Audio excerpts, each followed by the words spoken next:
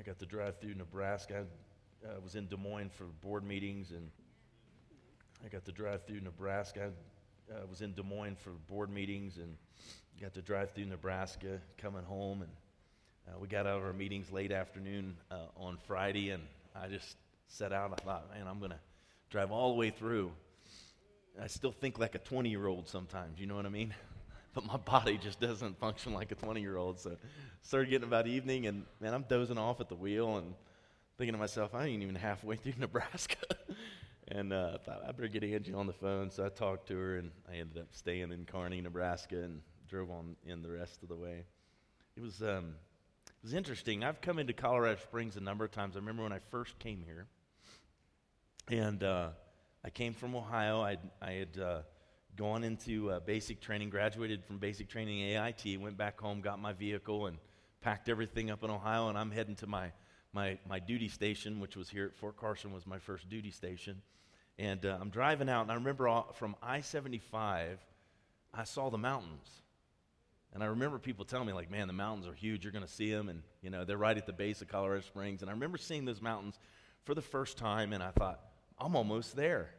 An hour later, I come driving up to the mountains, you know, and so yesterday, we've driven back many times, and the picture I posted on Facebook, literally before I got to Lyman, way out from Lyman, it was over 80 miles away, and I see the whole mountain range of Pikes Peak and everything clear as could be, crystal clear, and I thought, wow, what a difference, you know, a clear day makes, amen, and I couldn't help but thinking about what I was going to share with you this morning. And I'm going to share on the armor of God, but the importance of clarity in our life, to truly understand, to clearly see that God's ways are higher than our ways. They're better than our ways. And they accomplish a lot more for us than our own effort. Can you say amen? We can accomplish a lot in our efforts, but God's ways will accomplish a whole lot more. So yielding to His ways and following His way. And in this series, we've talked about coming to God with confidence, and I've kept that title of the series was there for the reason of understanding that everything that flows out of our effort, if you will, with God as we pray and we seek Him and we fit ourselves with the armor of God and all of that, we have to understand that it starts with God. It doesn't begin with us. It begins with God. The importance of coming before Him with confidence so that we go out from Him. Not that we're leaving His presence, but that we're going out in His presence. And we have confidence in all that we do in this life. And not only confidence in the things that we do as we pray, but confidence in what God says about putting on His armor. Paul the Apostle exhorts us with this teaching so that we understand how we can stand against the wiles of the devil. And having done all to stand, we stand therefore. Sometimes, you know, you take a stand and then you don't feel like standing. And he's saying, having done all to stand, we need to stand therefore. And so I want to go back to this passage, give you a recap. Some of you weren't here for the last couple weeks maybe, and give you a little bit of recap on what it is that we've been talking about so today's message will make sense. Can you say amen? And so the scripture we've been reading is out of Ephesians 6, 10 through 12, and it says, "Finally, my brethren, be strong in the Lord and in the power of His might. Put on the whole armor of God, that you may be able to stand against the wiles of the devil. For we do not wrestle against flesh and blood, but against principalities, against powers, against the rulers of the darkness of this age, against spiritual hosts of wickedness in the heavenly places. Therefore, take up the whole armor of God, that you may be able to withstand in the evil day. And having done all to stand, stand therefore, having girded your waist with truth, having put on the breastplate of righteousness, and having shod your feet, or put on your feet with the preparation of the gospel of peace. Above all, taking the shield of faith, with which you will be able to quench all the fiery darts of the wicked one. And take the helmet of salvation and the sword of the Spirit, which is the word of God, praying always with all prayer and supplication in the Spirit, being watchful to this end, with all perseverance and supplication for all the saints." And he ends that and basically says, this is a charge for you to do these things, to take that stand against the wiles of the devil, having done all to stand, stand therefore, and then put on this armor of God. And he breaks that down, and we'll take a deeper look at that in a few moments. But he breaks that down and he ends, and then what he says is that your prayers, that it's for all the saints. That even after you've put on the armor of God, you're not alone. It's not you standing alone with the armor of God and with God's power, but it's you standing alongside other saints. Anybody that served in the military understands that you could have all the body armor, you could have all the weaponry that you need to have, but you don't go up against an army by yourself. Can anybody say amen in the house? You need others with you to take on the enemy and the forces of darkness that exist in this world. Now, when I say that exist in this world, they exist in this world in many ways that we see them manifest in the natural, but they exist in what it says here is the heavenly realms. You've got that wickedness. You got those spirits that they're in that dark place, demons, if you will, that are at work. Now, I want to reflect on what we said last week, that in prayer, we prepare ourselves to be confident in battle.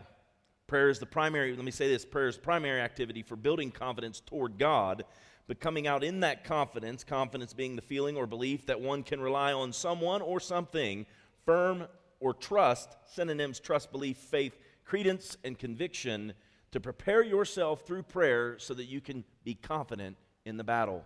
And we said that the source of this strength, a person and a provision, that God is the source of that strength, the need for this strength, that we are weak and wrestle with demonic forces.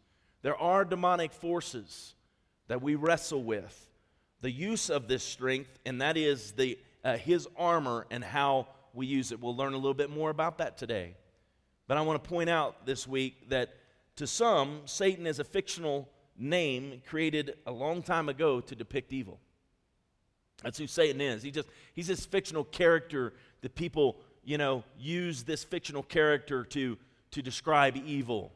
And so they see it as he's not really real. It's just the evil that's around us. No, there is a real person at work, a fallen angel. He's fallen and cast out of heaven. And let me tell you that he lost his purpose. He lost his purpose. See, his purpose was to create worship in heaven, and he wasn't satisfied with that. His pride caused him to want to exalt himself above the Most High God. See, when you get to that place of pride, what ends up happening is the one with the power actually exercises the power and authority that's there. And so he's cast out of heaven. And that's what God says to him. In Isaiah 14, you can read the story. And basically, where Isaiah reflects back on what actually happened in heaven. And Satan exalts himself. It's not God who exalted him. God had already highly exalted him into this place where he was the cherubim. Say cherubim. He was the angel that covered the throne of God. We're in a place of worship. What happens when we press into God and we love on God in worship, the Bible says he inhabits the praises of his people. We took his place to worship the living God. That's why he hates us. We replaced him. Now, how many of you ever had a job that you took over and you replaced somebody? Did they like you a lot? Why? It's like you're the one that ran them out, right? You're the one that pushed them out of that place. Normally, their performance pushed them out of that place, right? Satan's performance, Lucifer's performance pushed him out of his place. His pride and his arrogance and thinking himself more highly than he ought pushed him out of that place, and we got to take his place. Now in that, he's kicked out of heaven, and what ends up happening, he sees that we take his place. Because what did Jesus say when they're questioning? He says, that I have come, for the Father, that the Father is seeking the true worshipers who will worship him in truth and in spirit. That's what Jesus came to do, is to seek out the people of God, the children of God who will worship him in truth and in spirit. It's like, so basically I'm God's slave. No, you're a son and you're a daughter. And what it comes down to is that's the relational activity that you get the inheritance and impartation of your heavenly Father. It's through that interaction of relationship known as worship. Well, so you're saying singing is the only way to do that. No, I'm saying singing, prayer, reading Scripture, meditating upon the Word of God, interacting with the saint, everything that God is asked of us, that's called us into, that when we do that, what we're doing is we're interacting, we're partaking of Him, His nature, His character, all that He is, and that's being imparted to us. As the Bible says, that we're being changed and transformed in the likeness and the image of God's own Son, Jesus Christ, and there's none closer to God than the Son. Amen? The Bible says that no man comes to the Father unless it's through the Son. And so as we worship and we acknowledge that we can only come to Him through the cross, through the grace, by faith that we come into this, that for the work that Jesus did, we could not enter in any other way. It's through Him that we come to the Father. And when we keep the recognition of the Father and the Son, the Trinity, if you will, and the Spirit of God in us, and we're communing with Him, He is imparting His very nature to us through that interaction. Kind of hard to believe, isn't it? So hard to believe. You sit there thinking, is that really possible for God to make me like Him? How many before you were saved believed that you could go to heaven? Raise your hand. I did. I never murdered anybody, right? I never treated anybody. I didn't really, I didn't kill anybody. I never really treated people that bad. I was a pretty good guy. My goodness, my righteousness will get me in, right? Come on, all of us thought that at first, right? How many of you discovered that, after you got saved, the work of Christ, you're restored in relationship, but then you start to do good things and you start to kind of measure those and hold up that as merit. Come on now. It still isn't good enough. It's only the imputed righteousness of Christ. You can't interact with the Father. Listen, you can't get into that fellowship and interaction with the Father through your own means. That's what that's saying. You can't come, you can't do enough, you can't, connect enough, of your own doing. You could read the Scriptures your whole life, and if you never acknowledge that Christ died on a cross for your sins, and that is the only way in, then you're a good Pharisee. Come on now. They knew the Scriptures better than any. Paul the Apostle thought he was doing good when he was persecuting the Christians, right? And you know what's interesting? That passage we read where Paul's defining for us the armor of God. Paul's getting ready to go to his death. This is a final admonition in Ephesians 6. Paul's going to his death. And he chooses this moment to let you know, let all of us know, the armor we have in Christ Jesus. That we have a real enemy. And that's why we have need of that armor in our life. And he's choosing to do that. And it's interesting that he's choosing to do this in this moment because he's the one that's standing over Stephen with letters from the church, from Pharisees, people who knew, Paul himself knowing the Word of God. And he puts this man to death. And when Paul's at his moment of death, he's reflecting upon the importance of God's armor to live life the way God intended us to live life. We reflect on this with Satan again. To others, Satan is seen in every plight mankind knows. So to some, he's a fictional character. To others, he's seen in every plight mankind knows. He's behind every sickness, every disease, every abuse, every betrayal, every tragedy. Every single tragedy you see, some see that as being Satan at work. Many have read or heard about Satan, but have very little understanding of him.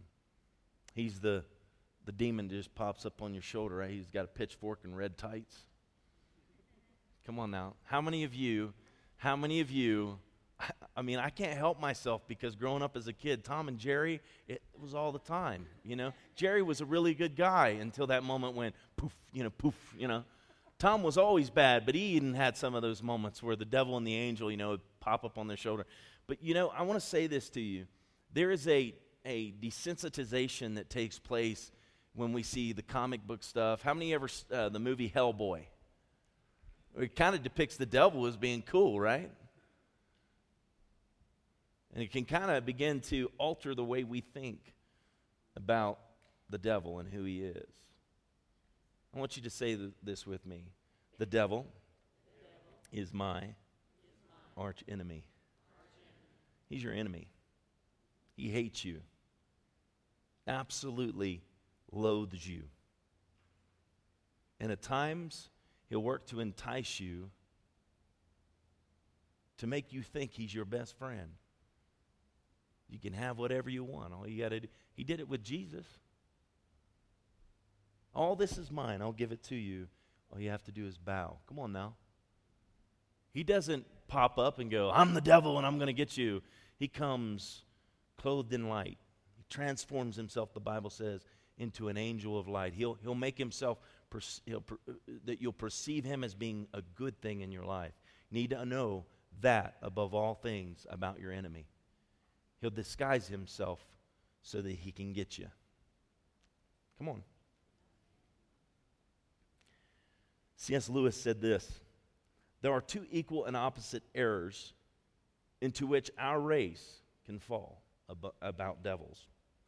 One is to disbelieve their existence. The other is to believe and to feel an excessive and unhealthy interest in them. They themselves are equally pleased by both errors. In other words, I don't talk about the devil a lot. I want to make sure you understand today you have a real enemy. And he's out there as a roaring lion seeking whom he may devour. He wants to destroy your life.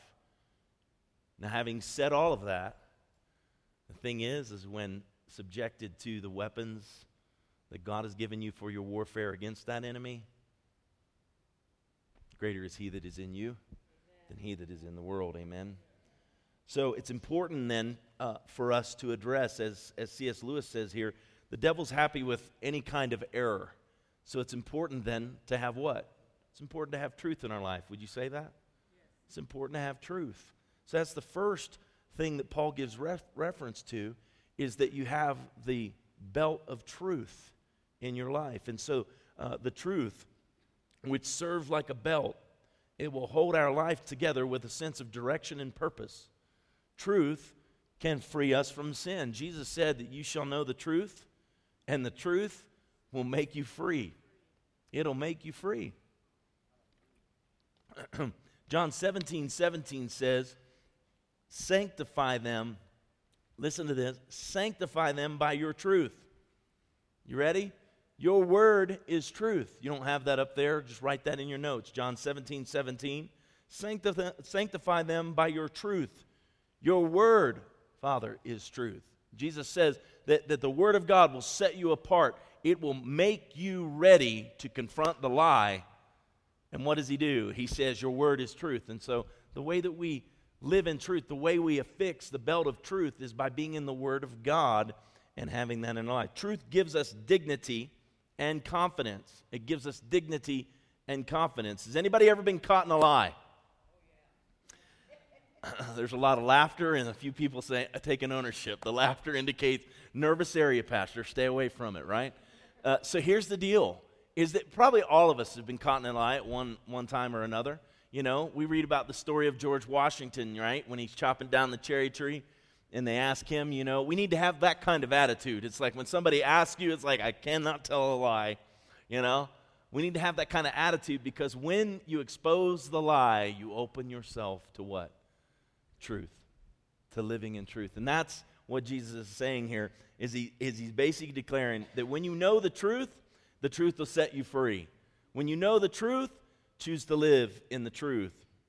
It gives us dignity and confidence, because if you've ever told a lie and been caught, there's some serious embarrassment, right? Depending on who it was, the embarrassment had a higher level. I can remember as a kid, I lied to my grandpa. He spanked me for it. I remember that moment, and in a sense, there was some dignity taken away, if you will. But I'll tell you, the first time I lied to my wife, when she caught me, come on, don't look at me so righteous. I know better.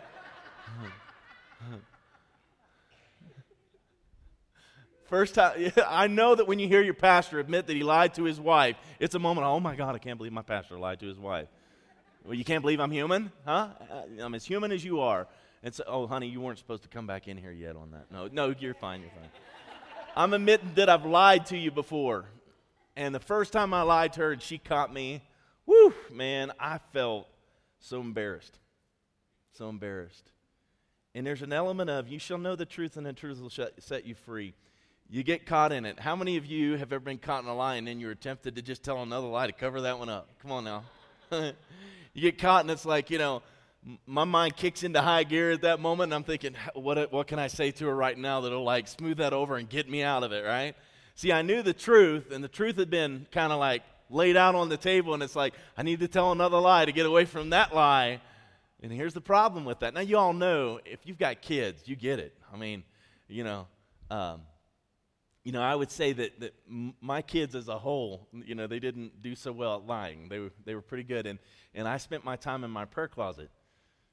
And so when they would say something to me, I'm like, no, you were here, you were doing this, and at this time. The jaw would drop, and it's like, yeah, it's true. Every bit of it's true, Daddy, And so now as they got older, they got a little better, right?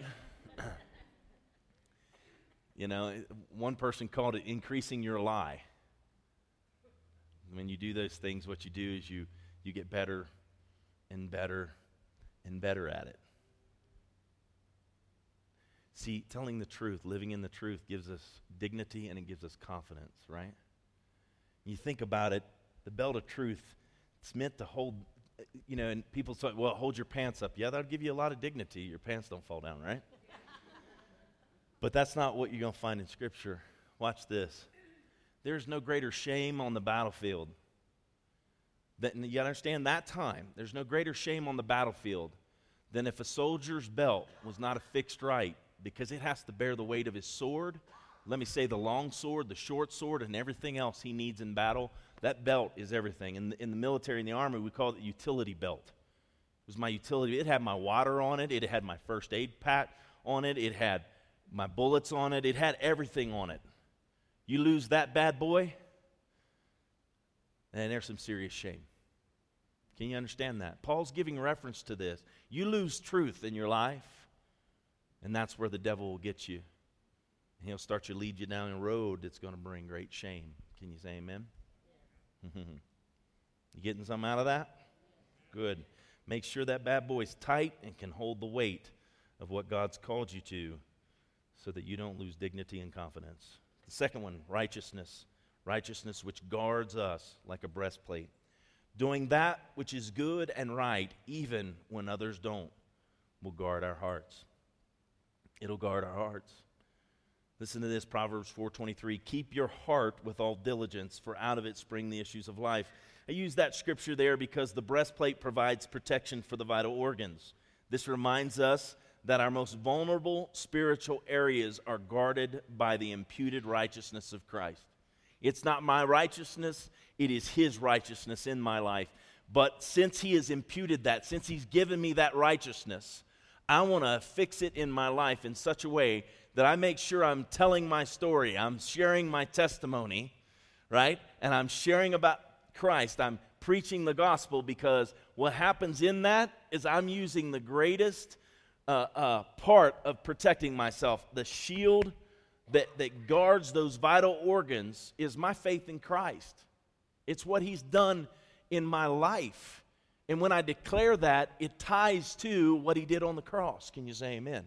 In the midst of that, what happens when I keep that out in front of me, it doesn't really matter what else comes. Because what takes place is that I find myself in that breastplate of righteousness, that nothing's able to penetrate that. Nothing's able to come through that. And I'm able to keep my heart intact. Now, let me say this. Do you know the Bible gives reference to the bowels of mercy? Did you ever hear that before? The bowels of mercy. Anybody know what the bowels are? Intestines aren't pretty. They're not the thing you want to think about, that's for sure. And I'll get off that subject as quick as I can. But all I can say to you, if something was to happen to those vital organs, they were to be pierced, or something was to take place, do you understand how righteousness affects your mercy towards others? Think about it. See, when you understand the imputed righteousness of Christ and you live in that righteousness, what happens is you have mercy for other people's unrighteous acts. You actually are able to express forgiveness. Why? See, you're guarding that heart with all diligence because out of it flow the issues of life. You know how much you've been forgiven, so you are able to, what? Forgive. And if you don't protect those things, how about if we think about the lungs? Come on now. That breastplate. If something was to be able to get in, something was to penetrate and hit one of those vital organs. What about the lungs? The lungs are pierced. How long will you live if the lungs can't hold your breath and function properly? Not very long, right? Y'all know where I'm going with this, right? You got to think about the pneuma, the breath of God, the Spirit of God. He's breathed His life into you. You know the Bible says to be filled with the Spirit continually. It's not something we do once. We need to do it continually. But I'll say that if there's a breaking of fellowship with God, it would be because you don't recognize the imputed righteousness of Christ. I've never seen people who understand that walk away from God even if they make a mistake. What they do is repent and come back to Him. They correct their course. Does that make sense to you? Everybody has to do it, but not everybody does it. But when you can exercise the practice of repentance, what happens is you keep your lungs in full functioning, capacity. Why? Because you draw near. You don't draw away. You draw near so that He can fill you. And listen to this. When light's coming in, can darkness stay? Unrighteousness can't dwell where God's Spirit's at. And so if there's an act of unrighteousness, if say you've done something that you feel, man, there's just no way God could receive me, God couldn't have anything to do with me anymore, that's a lie. See, now you got to go back. Look, man, you need to put your belt back on, pull your pants back up, strap your sword on. You get what I'm saying here? Because you're believing a lie, and because you give up the truth. This is what Paul's trying to say. If you've got the truth, right, and then guess what you get? The breastplate of righteousness, what's going to happen is you're going to be able to continue to walk in that. Even when you make a mistake, the thing is, God is bigger, right? We'll get to that in a minute. Someone said, I can't hear what you're saying because your actions are speaking so loud. That's that part of where if this is Christ, this is His imputed righteousness. We're to take that breastplate of righteousness, declare those things, live in those things, and our actions need to speak louder than what we're saying. The third thing, the gospel of peace. The gospel of peace, which is crucial to our ability to stand. The gospel is crucial to our ability to stand. The gospel is God's power unto salvation and brings peace to our lives.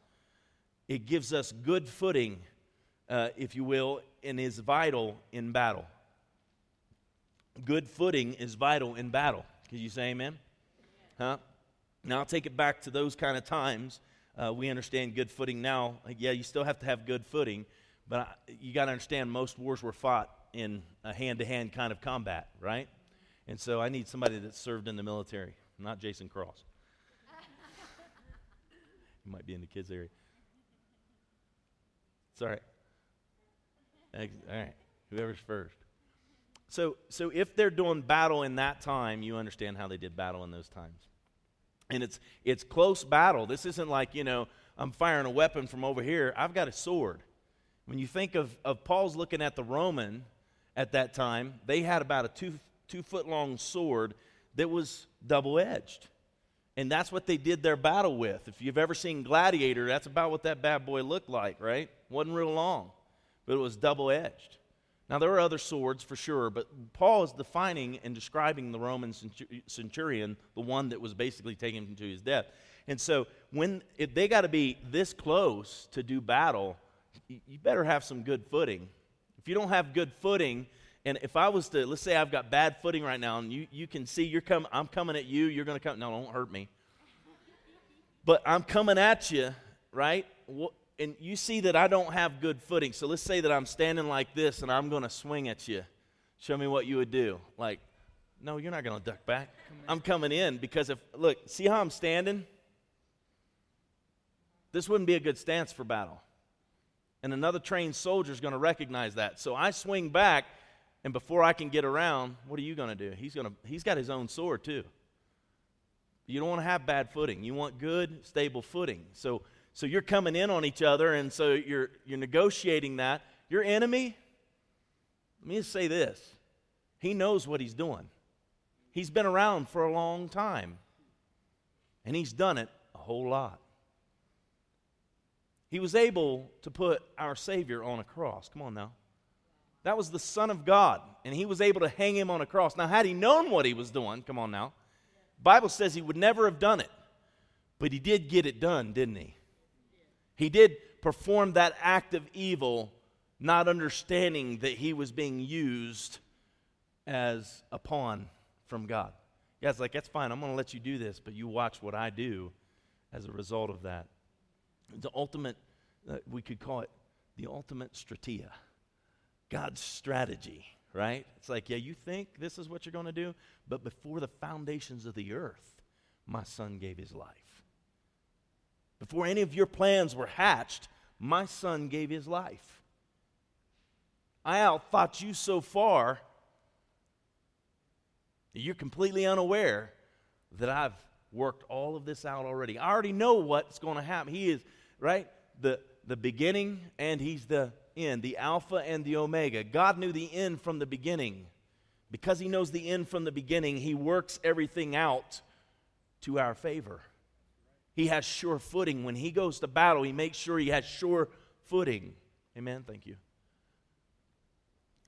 We need to make sure we follow the example of the God we serve and know that he's worked everything out.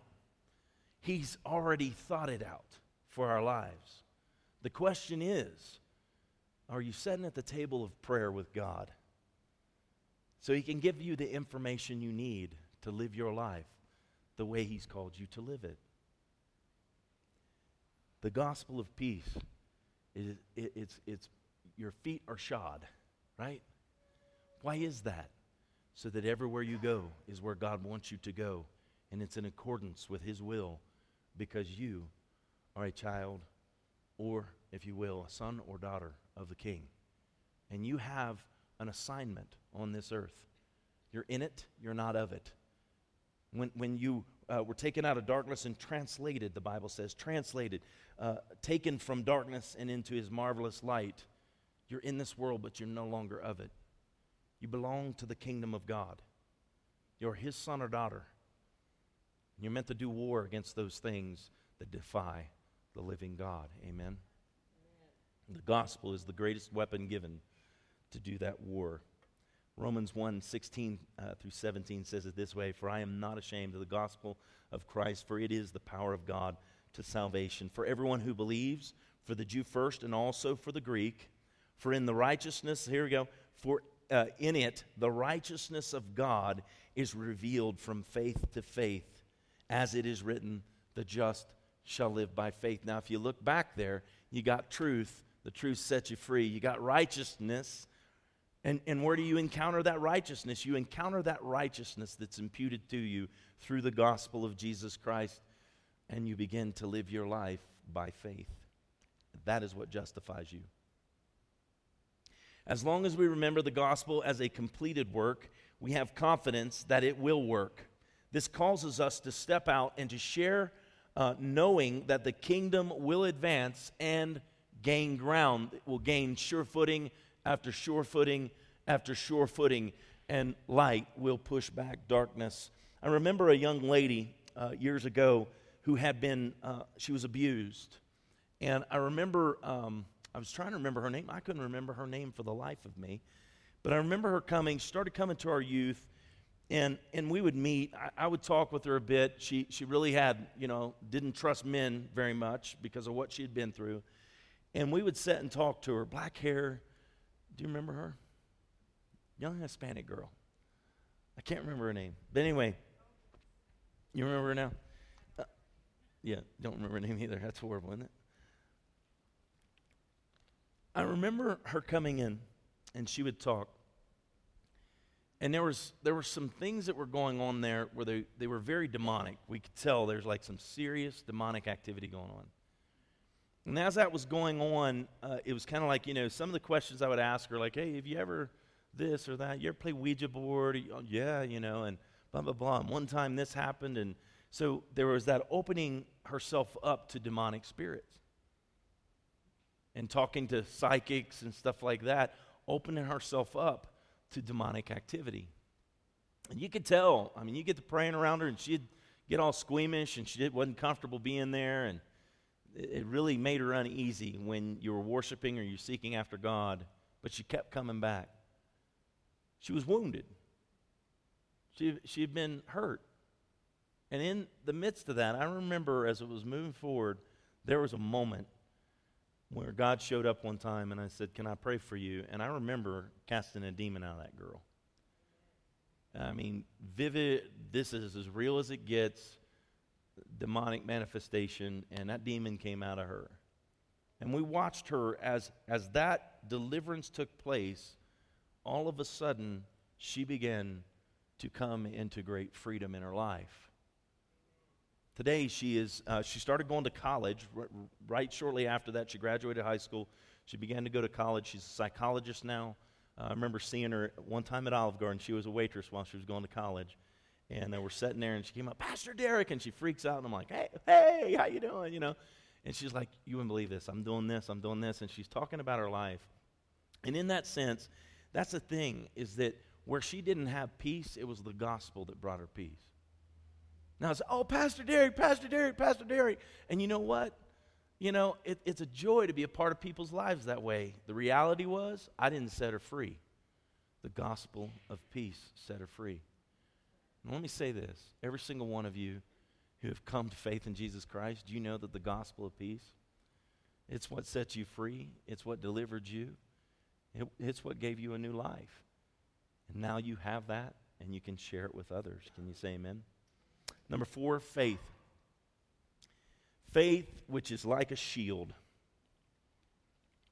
So it's awesome that you got a breastplate and it's protecting all those vital organs, but how many of you know the breastplate only covers your front? You kind of need something else to, and you got all these spots that are open.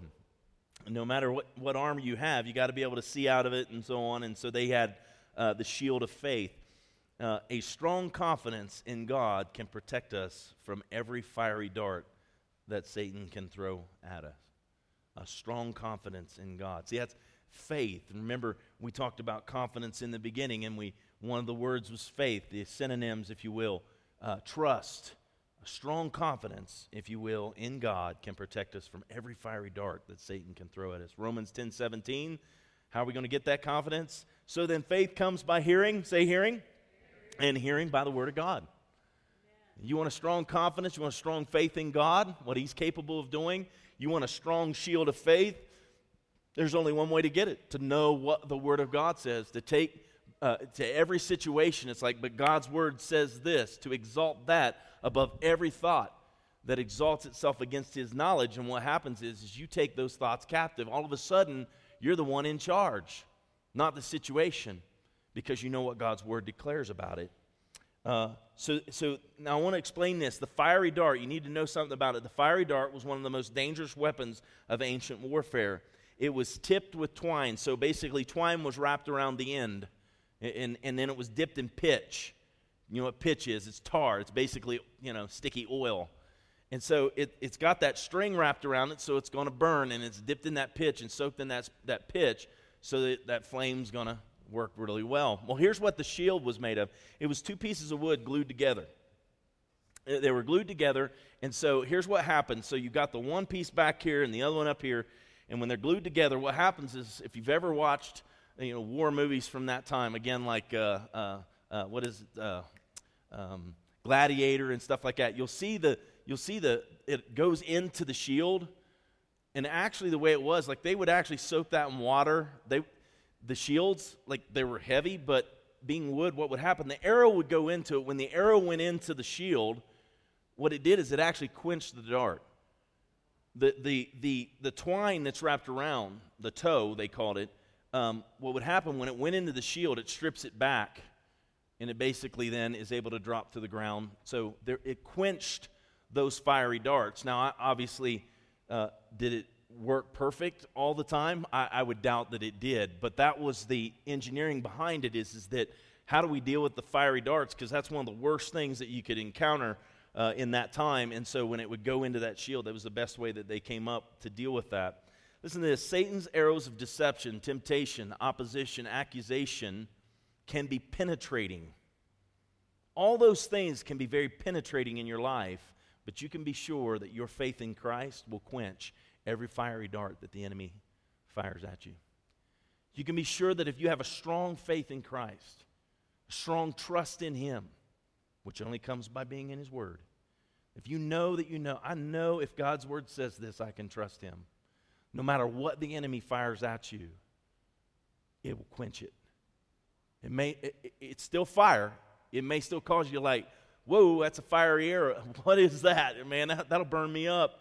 But if you know that you've got that shield, it's like, no, but God's Word says this. That's the shield going up, taking the arrow to quench that fiery dart of the enemy. The strength of your faith. The strength of your faith shield, say it that way. The strength of your faith shield is into proportion of how you care for it.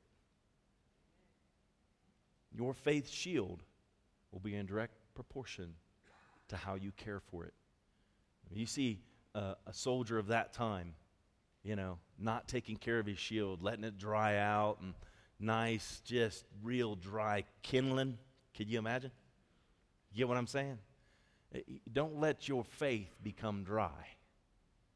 Keep it wet by the water of God's Word. Make sure that it's something that can quench those fiery darts, not burst into flames. Come on, somebody.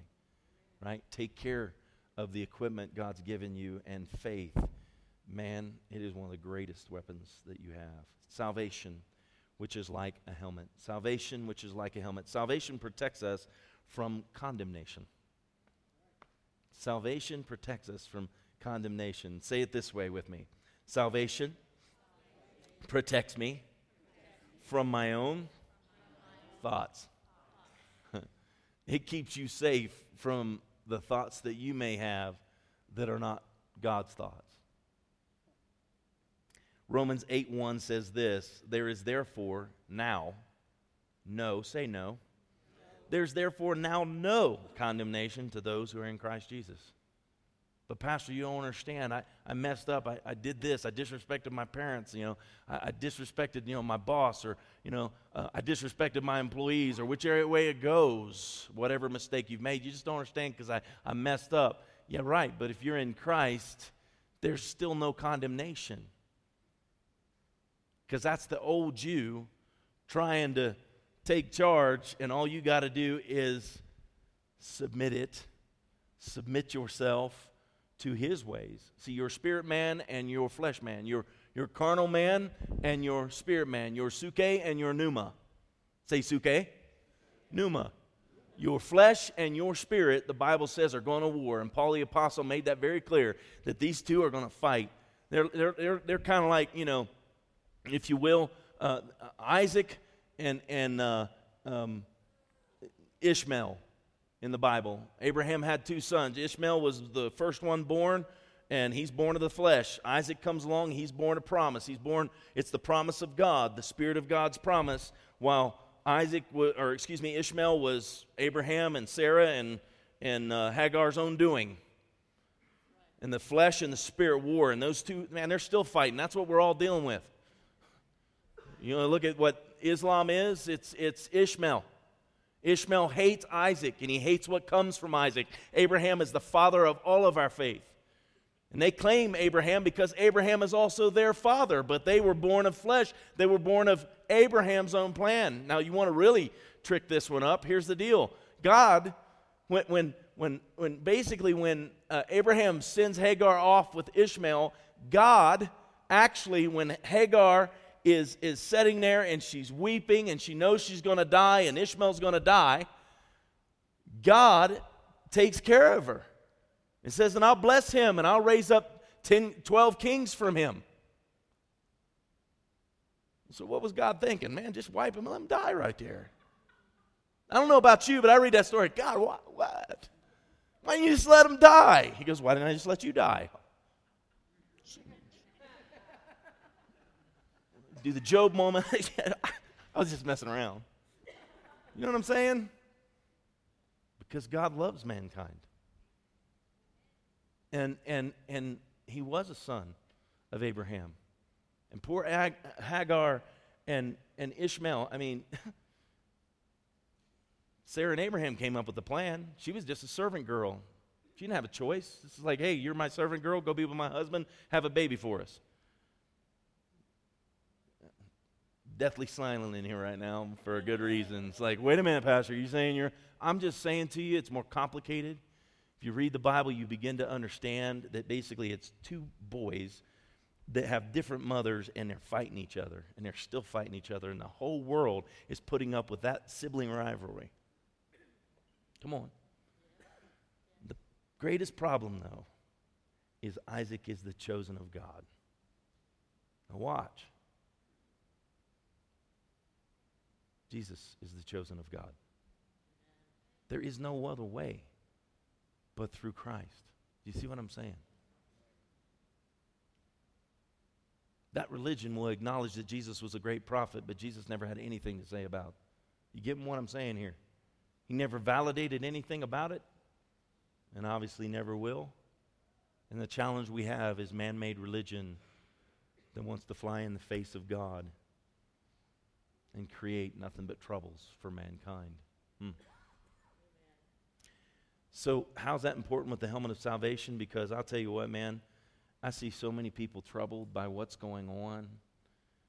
There is such a spirit of judgment right now in our world. And the last I checked, there is only one that's righteous and worthy to open the Lamb's Book of Life. Come on now. Listen to this, and maybe it'll help you understand a little bit more. Someone asked Martin Luther, do you feel you have been forgiven? No. But I'm sure there's a God in heaven. For feelings come and feelings go, and feelings are deceiving. My warrant is the Word of God. Naught else is worth believing.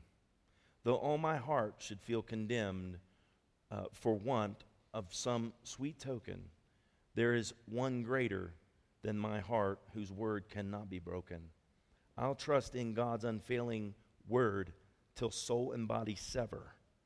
Though all things shall pass away, his word shall stand forever. I brought that up because the persecution that's going on around the world right now. When I think about, where we live, we have got to be a people that live above condemnation because it gives us a confidence to witness about Christ. You're not going to share about your salvation if you have a condemnation that you're living under that, well, it's not working for me. Let me go share it with somebody else. Come on. I know I'm being facetious here. Salvation is, I don't have confidence in my own salvation, but I'm going to share it with somebody. No, you won't. That's why it's important to make sure that you have the helmet of salvation, that you know there is no condemnation to those who are in Christ Jesus. I don't care what mistakes you make. There's no condemnation. If anything, you want to throw that out there and just say, I'm not perfect, but I'll tell you what, I've given my life over to a Savior who is. And He's working out His salvation in my life as I work it out with fear and trembling unto my God. A reverent respect for who He is as I walk this out, giving honor and glory to His Son, because it's impossible for me to do it myself. Why is that important? Because you got sisters and brothers around the world whose soul is being severed from body. You get what I'm saying?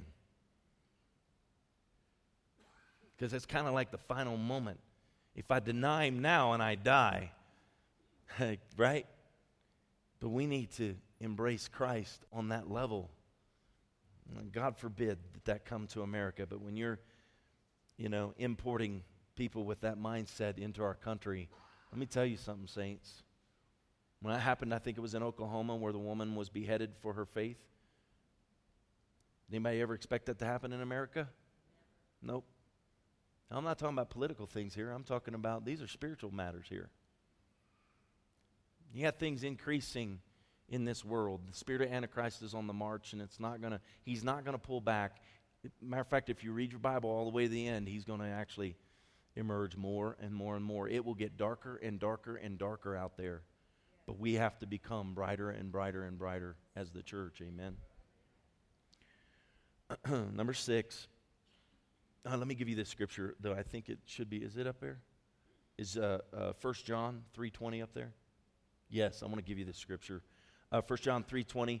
For if our heart condemns us, God is greater than our heart and knows all things. Beloved, if our heart does not condemn us, we have, here's that word, confidence towards God. Number 6, the Word of God, which is the sword of the Spirit. This is the only offensive weapon that we must use in our battles, and it is a powerful one. Hebrews 4:12 says this, for the Word of God is living and powerful and sharper than any two-edged sword, piercing even to the division of soul and spirit, of joints and marrow, and is a discerner of the thoughts and intents of the heart. The Word of God, that when we speak the Word of God, and what I'm saying, look, when we're talking about warfare here, we're not killing people. You know, you don't believe we're going to kill you. No, we're using the sword of the Spirit. And what it does is it actually will kill the carnal man and bring the spirit man back to life. You get what I'm saying there? That when you use the Word of God, what can happen is faith comes by hearing and hearing by the Word of God. And when you use the sword of the Spirit in that offensive way, and I don't mean offensive as in offending, but offensive as in the sense of winning and overcoming, right? When you use it in that offensive way, what happens when the Word of God is spoken with faith and authority, what happens in a person's life is it pierces their heart, just like it did in the book of Acts when Peter stood up. Hey, these men are not drunk as you have supposed, but this is that spoken by the prophet Joel. In the latter days I'll pour my Spirit out upon all flesh. Your sons and daughters shall prophesy. Your young men will have visions, and your old men will dream dreams. And he declares that moment that this is what God said would happen in the last day. And as he continued to preach, and furthermore, this Jesus whom you crucified, who you lifted up and you took his life, he is the one that God sent. He goes on to preach, I'm paraphrasing right now, but he goes on to preach that message. And they cry out because they were pierced, the Bible says, in their hearts. That's what it's declaring, that when the Word of God is preached, it comes forth and it pierces the heart, and it's a discerner of the thoughts and intents of the heart of man.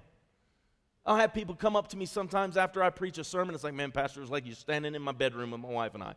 We talked about that last week. All right, Pastor, I was talking to my kids about this. It was like you were right there. No, I wasn't, but the Spirit of God was right there. As you're living your lives, He cares about your lives, and what He will do is He will observe what's going on. And I will preach a message, and the Spirit of God will speak something out of me. I don't even know what's going on. You come and tell me that, I'm like, yeah, I was right there in your bedroom. That ought to freak you out.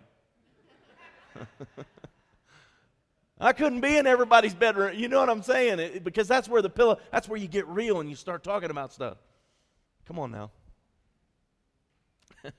I don't want to be in everybody's bedroom. Paul gives us a picture of a two-edged sword. It gives us the ability to do battle, to do battle no matter where it comes from. No matter where it comes from, be it on your left or on your right. Listen to this. Why is that important? See, a double-edged sword, it's swung that way and swung that way. You're able to do battle no matter where it comes from. Psalms 91:7 says, 1,000 may fall at your side and 10,000 at your right hand, but it shall not come near you. Number 7, and finishing up. Prayer, the means by which we remain watchful. Prayer is the means by which we remain watchful. We need to be on our guard. In the Garden of Gethsemane, Jesus taught that we must watch and pray. Matthew 26:36-41 gives us this account. It says, then Jesus came with them to a place called Gethsemane and said to his disciples, sit here while I go and pray over there. And he took with him Peter and the two sons of Zebedee, James and John. And he began to be sorrowful and deeply distressed. Then he said to them, "My soul is exceedingly sorrow, even to death. Stay here and watch with me." He went a little farther and fell on his face and prayed, saying, "O my Father, if it is possible, let this cup pass from me. Nevertheless, not as I will, but as you will." Then he came to the disciples and found them sleeping and said to Peter, "What? Could you not watch with me 1 hour?" Verse 41, "Watch and pray lest you enter into temptation. The spirit indeed is willing," listen to this, "but the flesh is weak." There's that spirit-flesh thing again. Now I want you to take from this for a moment that Jesus is saying, watch and pray. It's kind of like the watchman on the wall, if you will, that they would set on the wall and they would watch. They would watch for the messengers to come. Think about it. You got to see it in a sense of warfare, where what happens when Paul's saying for all of us to pray, Jesus doesn't even go it alone. Come on now. This is the Son of God, and he doesn't even want to go this moment alone, right? He didn't go any moment alone. If you get right down to it, he would go off alone, but he brought people with him, right? And Jesus, in this very moment, he doesn't go it alone. He brings the 12, and then he takes the 3. See, there was an inner circle of 3 that were closest to him, and he had the 12 disciples and the 70 and the 120 and the multitudes and on and on. But those 3, he would always take them a little bit further with him. He would take them in, and he says, "Look, watch and pray with me." Now, what I'm saying is if our Lord and Savior saw the need to have others praying with him, we need to see the need of others praying with us in our life, with our greatest challenges. Because he didn't know sin, right? But was about to become sin. He was in his greatest challenge, but didn't know sin and saw the need of prayer. And not just prayer, but prayer with others. Now they're falling asleep. Jesus is coming back. And then his final admonition is this: look, watch and pray that you enter not into temptation. Right? The hour had come. See, here's Jesus. He's on watch and he's praying because the enemy is on his way. He's watching and he's praying that he doesn't enter into temptation. Lord, not my will, but thine be done. See, he's tempted to say, I'm done with this, man. You know, I've walked this out up to this final moment. You know, all of your glory is manifested. People are being healed. They're being freed from demons. All these things are going on. I'm in this final hour, and I got to go to the cross and die for the sins of mankind. The enemy's coming, and he's going to take me to the cross, and I don't want to go. He was distressed and sweating blood as he prayed. Pretty stressed out, amen? My most stressful moment has never been that stressed out. But I've been pretty stressed out, and all I know is in those moments, when you're stressed out, when things are the hardest, you need to be watching and praying, and you don't need to be doing that alone so that you don't enter into temptation. Why? Watching and praying is all about what's the enemy going to try and do here to mess up the will of God in my life. That's what Jesus was doing. Not my will, but thine be done. He's submitting himself to God's will. And in those hard moments, in the hardest moments, it's so, so important to watch and to pray because the enemy's on his way. Give you this final picture as I close. See, the watchman would be set on the wall, and they would watch. Prayer was referred to as watching, and there was a military term where they set the watchman on the wall. And see, they had scouts out there. Great intercessors, if you will. You want to have good intercessors, like see something before it comes. I had a few of those moments in my life, for sure. And I'll tell you one moment. I had a conflict. It was a legal conflict for this church, and most of you don't know this to this day. Some of you do. I had a legal conflict for the church. And there was 2 individuals in that legal conflict that was opposing, and I knew that, okay, I have to carry myself this way, and I'm going to do the right thing even though they're doing the wrong thing. And it's like, but the appearance is that I'm the one in the wrong here, Lord. And, you know, you want to justify yourself. And come on now, Jesus is going to the cross, and it looks like he's the one in the wrong. Isn't that right? He's before Pilate. He's being tried. He's a blasphemer, correct? Isn't that what they called him? Pilate called him, or excuse me, Caiaphas called him a blasphemer. Now, so here he is, and everything appears to be this way. He's gone to the cross. And the Bible says he went without a word. Isn't that correct? The only thing he spoke was, when it comes down to it, Pilate says, "Are you a king?" He says, "You say that I am." It's like, what? How did you just turn that on me? You know what I mean? Because he's watching and he's praying.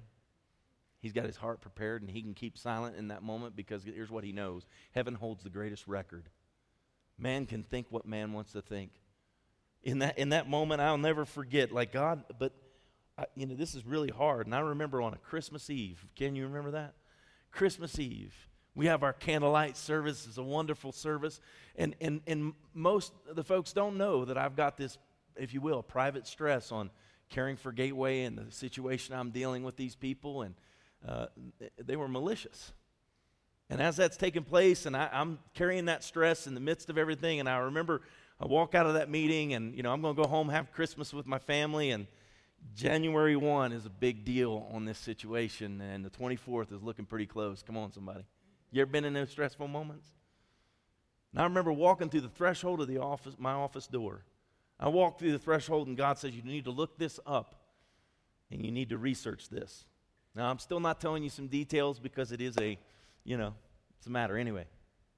And I don't want to, make too much of it. I remember when I walked through there, God said that. I began to research that, and I'm like, whoa, this is what I've got to do. Next day, I get a phone call from a lady who's an intercessor. She's the scout.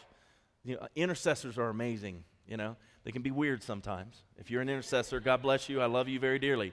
But they can be very odd because they see things, they don't understand what they see. Many times they'll come and say, hey, I saw this and you need to do this, this, and this. Well, I'll pray about what I need to do and work with the elders on that one. I appreciate that you're a scout and you gave me my information that I need, but I've got all this other information that you don't know about, and so I'll make the decision with the eldership out of wisdom, not out of the moment of information. Does that make sense? I don't know any general, am I right about this, military folks, that would go, one scout gives him, let's just do all of that, forget everything else we know, right? That moment comes, though, and here's what happened. She was one of those that was pretty normal. I know that sounds mean. It's not meant to be mean. Look, intercessors, they're off in prayer all the time, and so they're heavenly minded. They're thinking about, and they come back, and it's like there's still some natural things that you have to work to apply those through. And so she says, Pastor, this is going to kind of be weird. And I'm like, oh, great. I don't need anything weird right now. I'm dealing with enough stuff, I'm like, okay, well, go ahead and just tell me what, And she said, well, I had this vision, and there was this person, and it was like they were going against you. It was like an old Western scene, and like they called you out. I'm like, really? I'm interested now. Because I'm like, that's exactly what I feel like. They called you out into the street, and so you stepped out, and they're there, and you're there, and she's describing it, and I'm going, holy moly, this is like pretty close, as an illustrative way. And then she said, and then it kind of flashed from that, it wasn't there anymore, and it flashed to this room. There's a desk, there's a brown leather bag on the floor, and there's like one of those lever guns, and I don't know what you call them. I'm like, a lever action rifle. She went, I guess. And she goes, and then a taller one, but it had a big fat barrel on it. And I went, a shotgun. She went, I guess. I'm like, man, you definitely ain't a gun owner. You sure Gateway's your church, But some of you got that. There'll be some gun owners in this place. That's all I know. Somebody comes in that back door, God help them. So, but in that, she says this, and I'm going, oh. And then she said, and then words floated up out of the bag. These words floated up out of the bag. And it said, by your words, you're justified or condemned. I went, really? She said, yeah. I said, okay, well, thanks. And she goes, does that mean anything? I said, well, I'm going to show you something. I can't talk to you about the matter because it's a situation that's being dealt with authorities. And so I said, but walk in my office. So we walk in my office, and I said, look over in the corner. And she went, I went, I know. And she goes, I'm really interested to know what it means. I said, I can't share it with you. I said, but you just need to know that God used you in this moment to really confirm for me what I need to do. In that bag it was basically legal policies And I began to read through those things over and over and over. And all of a sudden, it became clear to me, here are the three things that you need to give to them and say, well, here's where it's going, and here's what these are, and you know full well that's what they are. And can I say, in that moment, done.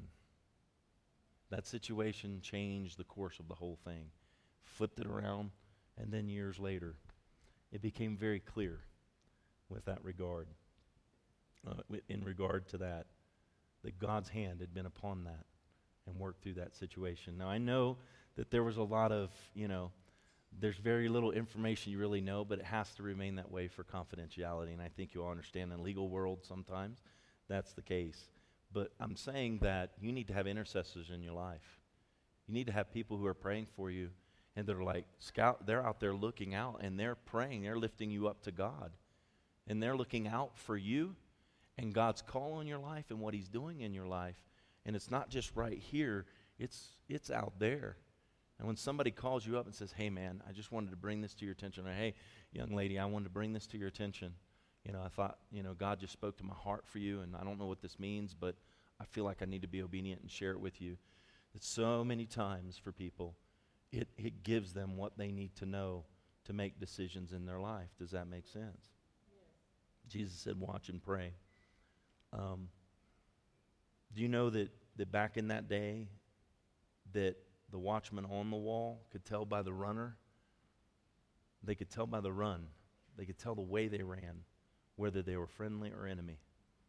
They knew the run of the person.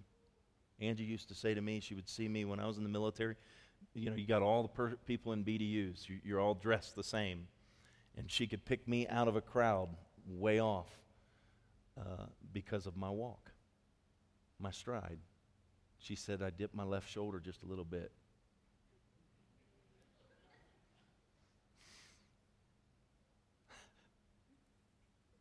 That's what God wants you to be able to do. He wants you to recognize friendly or enemy by the stride. Those spiritual matters are more important in your life than the job you'll go to tomorrow. Those spiritual matters are more important in your life than the home you're living in. They're more important in your life than your bank account. I'm trying to compare it to the things that we would attach great value to, see. They're more important in your life. Prayer, a connection with God, being fit right for battle is more important in your life, spiritually speaking, than anything else you're doing in your life. If you do those things, it doesn't mean that life will go easy. It just means that you'll take life on without fear. You'll have faith in what God is able to do in your life. No matter what challenge you face, you'll rise above it. You'll overcome it. And that's exactly what Scripture tells us. Scripture tells us, to he who overcomes. Jesus says this. To he who overcomes will I give to sit with me. And I don't know about you, but I want to sit with Jesus when I get to heaven. If I could, I know that there's seats of honor, and there'll be people, in that sense, the way it's structured in heaven. But I'm quite certain that if you want to pull up and just have a chat with Jesus, eternity's a long time. You'll get your opportunity, amen? Yeah. But I would say that it's very important that you seize every opportunity while you're here to sit with Jesus, because he wants to sit with you. He wants to get to know you. He wants you to get to know him so that you understand his thoughts and intents and his plans for your life, because they are for an abundance. The enemy has come to kill, steal, and destroy, but he came that you might have life and life more abundant. So what I would say is get close to him. Learn how to equip yourself, how to arm yourself to deal with those situations in life that come your way. And having done all to stand, you stand therefore. And you deal with whatever areas of your life God doesn't have right now, you overcome in those areas. Let him have all of you so that you can experience all of him. Amen? Amen. Heavenly Father, we thank you so much for your word. And I ask God that even as we've heard this today, I know that it's not like we're going to go home and we're going to just picture ourselves, okay, I'm putting on, my shield of faith, and I'm putting on the breastplate of righteousness and I'm putting on the helmet of salvation. It's not just something we visualize that way. God, there's much more to it. And I pray, God, that as we're diligent to study your word and to invite you to show us and to help us understand, God, we'd begin to experience the work that each one of those items you give us for our warfare, God, that they would begin to work on our behalf. Father, I'm praying for families and marriages and relationships, God, jobs. Father, there's people in here that are miserable with what they do. I pray, Lord, that you would give them, Father, just insight. Father, how they can overcome that in their life. And Father, that you would open new doors for them. God, people that are battling sickness and disease in their bodies. God, I pray in Jesus' name that where it comes to that shield of faith, the fiery darts of the enemy that come and want to say that you'll never be better, the fiery darts that say you can never be whole, God, that they are lies and that they can be quenched with the faith that they have in Christ. And God, I speak to every person in here that might be dealing with sickness in their body. I speak life into them in Jesus' name. I speak health and healing in their body in Jesus' name.